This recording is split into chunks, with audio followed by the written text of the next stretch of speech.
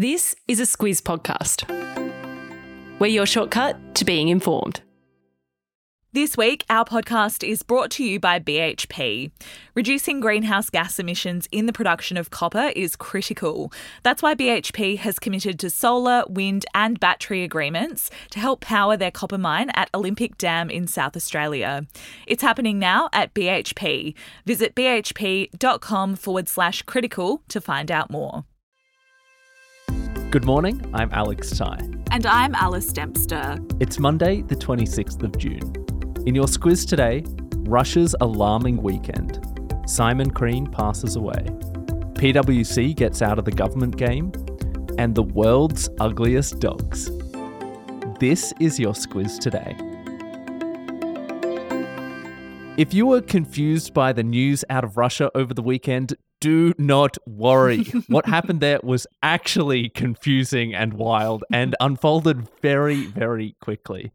Over Friday and Saturday, Moscow time, an armed uprising threatened Vladimir Putin's control over Russia before being shut down almost as quickly as it began.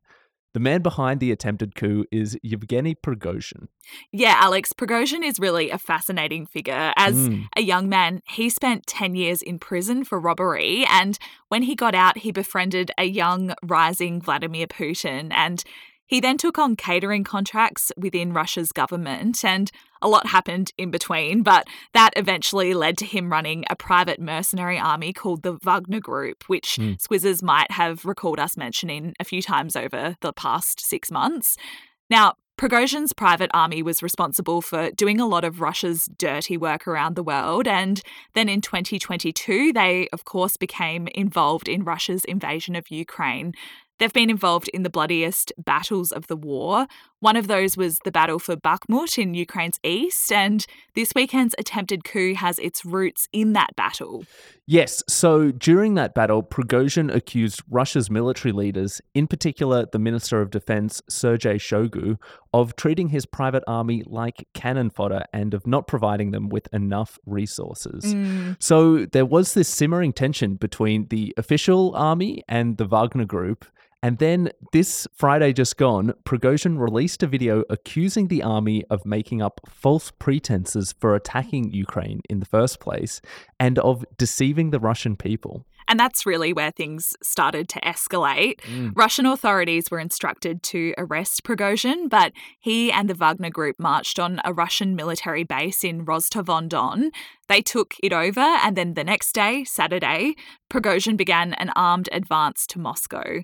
Putin called Prigozhin's actions a stab in the back of our country and our people, but then by Saturday night local time, a deal had been struck between Putin and Prigozhin by the president of Belarus, Alexander Lukashenko. That deal allowed the Wagner Group to retreat, and Prigozhin could back down without bloodshed and then escape to Belarus. And this really is as wild as it sounds. According to experts who've been watching this situation closely, they say they just don't know what happens from here and whether the rebellion will help Ukraine to gain an advantage. So, Alice, even though there is no longer a private army heading towards Moscow, the turmoil in Russia is not over yet. The former Australian Labor Party leader Simon Crean has died at the age of 74 years old, Alice. Some listeners will be too young to remember Crean, but he was a big figure in the union movement and labour politics from the 80s until about a decade ago. Crean was the only Labor politician to serve as a cabinet minister in the Hawke, Keating, Rudd and Gillard governments, and politics was really in his blood, Alex. His dad Frank was in Gough Whitlam's government. As for Crean Jr., though, he entered Parliament in 1990, and after Labor lost its third election in a row to the Coalition's John Howard, he became the opposition leader in 2001, but he lost that role to Mark Latham in 2003. He was criticised for not being a great communicator, but he was praised for his stance against Australia's participation in the war in Iraq. Crean ultimately left the Parliament in 2013, and in recent times he was on the board of transport company Linfox. Overnight, he's been remembered by those from both the major parties as a huge contributor. Environment Minister Tanya Plibersek said he was never afraid of fighting for what was right. And PM Anthony Albanese said he was a great servant of the Labour movement and a wonderful human being. We heard on Friday morning that the Titan submersible and the 5 passengers on board met a terrible end. And now Canadian authorities are investigating how it happened and who is to blame. Yeah, that's right. Royal Canadian Mounted Police are looking at whether criminal, federal or provincial laws might have possibly been broken. Their officers have already boarded the Canadian flagged ship called the Polar Prince. That's the ship that the Titan sub was launched from last week. And the US Coast Guard and the Canadian Transportation Safety Bureau are also investigating the Titan's failure to hold up during that very deep dive to where the Titanic wreck sits. And Alice, on those 5 passengers, we have heard more from the families. Azmeh Dawood was the sister of Shahzada Dawood, who died in the submersible along with his 19-year-old son, Suleiman. Azmeh said that her nephew was terrified about the trip, but wanted to go to please his dad. Alice, we've also been following the PwC story here on the podcast. They are the consultancy firm that have been in hot water ever since it was revealed they used confidential government information to help their multinational clients avoid paying Australian tax. Yep. So, Alex, PwC is a global firm, but it's really the Aussie arm of the business that's in the naughty corner over this. So, the company's head office has flown in a new British chief executive. His name is Kevin Burrows, and he'll take over the operations in Oz. And we also learned over the weekend that PwC's decided to sell off their state and federal government advisory business. That's the part of the firm that had the leaked confidential advice. And probably because of that, it's also the part of the firm that's perhaps understandably not getting much government work at this moment in time. PwC says it's selling that part of the business to Allegro Funds, which is a private equity group, and they're scoring it for the low price of $1.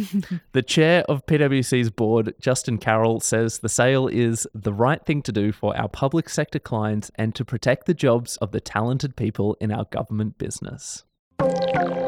This week, our podcast is brought to you by Aware Super, one of Australia's most awarded super funds. It can be hard to know where the best place to grow your super is, but with awards like CanStar's Outstanding Value 3 years in a row and Money Magazine's 2024 Ultra Long-Term Performance, Aware Super's 1.1 million members can be confident their super is in good hands. Visit aware.com.au/awards to find out more. Awards are only one consideration. Read the PDS and TMD on the website. Alice, the cost of living crisis has apparently not hit everybody equally. If you are someone with a pet traveling overseas and you want to take your dog or cat, they might not have to travel in the cargo hold. Yes, it's worth noting, Alex, that this is really for the very luckiest of furry friends, though. There's apparently now services that allow pets to fly on special chartered jets and they can sit in the cabin with their owners, which is very luxe indeed. Very, very luxe indeed. And yes, it's not just dogs flying by themselves. That is an option, but humans can also join. And the human and dog ticket will cost you around 40 grand between the UK and Australia. So yeah, these are some very, very beloved pets. Also in beloved pet news, Alice, this weekend we had the annual World's Ugliest Dog competition in California. And it was won by one incredibly ugly dog. Yeah, Alex, he's called Scooter and he's a Chinese crested dog. I'm sure many squizzers will know what they are. He has only a tuft of white hair on his otherwise naked body. They're quite skinny, spindly looking little dogs. And he's also got a tongue that always sticks out. So all of that combines to make him officially the ugliest dog in the world. Scooter's owner was incredibly proud of the win. And yes, it is a funny story, but the heartwarming thing is that the competition was used to promote dog adoption and to show that even dogs that are not very pretty still have a lot of love to give. And by the way, you can always check out the Squizzes newsletter for further reading and links on all of our stories, including photos of Scooter. Squiz the day, Alice. What can we expect today? Well, it's the beginning of the annual Hajj pilgrimage today. That's the first full-scale one since the pandemic, and they're expecting about 2 million Muslims to attend the holy event in Mecca this week. That is it for us today. There is a link to sign up to the newsletter in the show notes. Thank you for listening. We'll be back tomorrow.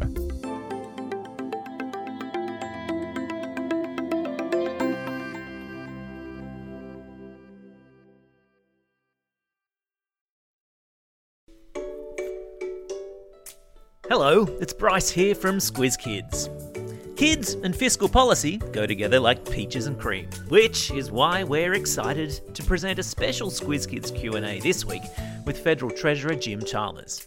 It's the podcast where the kids of Australia get to ask the questions. Tune in to Squiz Kids today to find out how the notorious BIG has helped shape next week's budget, why the Treasurer considers himself more of a three-pointer than a slam dunker, and why his toenails will be painted with glitter nail polish next Tuesday when he stands in Parliament to hand down the budget. Plus, there's a cheeky question in there about his leadership ambition.